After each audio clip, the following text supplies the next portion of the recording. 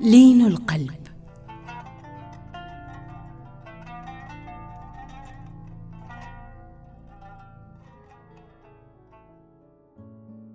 الناس مقامات وأحوال، وخيرهم من كان بالناس لين القلب رحيما. القلب اللين الهين أعظم قلب، قلب طيب رقيق محب ودود،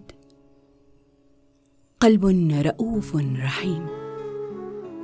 كلما كان الإنسان لينا كلما ازداد رصيده في محبة الآخرين له، يلقاهم بابتسامة وسرور فيلقونه بحب، يبحث عن 70 عذرا ويسامح ويعفو.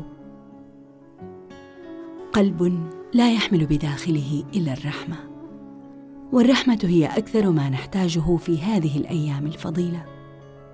بل إن من أجل مقاصد الصوم هو أن نتآلف ونتراحم، نشعر بمن حولنا، نرحم أولئك الذين يبذلون قصارى جهدهم لإسعادنا.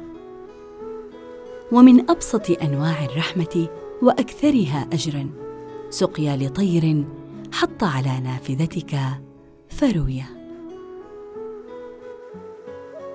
كل عمل خير يمليه عليه قلبك افعله بنية الخير، فنوايا الخير لا تأتي إلا بخير.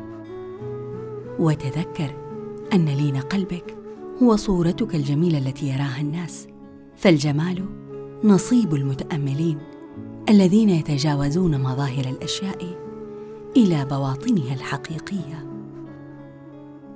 يكفيك أن تكون جميلاً كي ترى الوجود جميلا.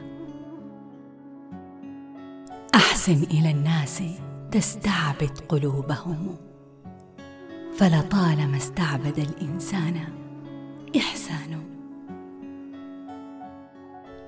اللهم كما حسنت خلقي فحسن خلقي يا الله. دردشة رمضانية، إعداد وتقديم رانيا المرزوقي.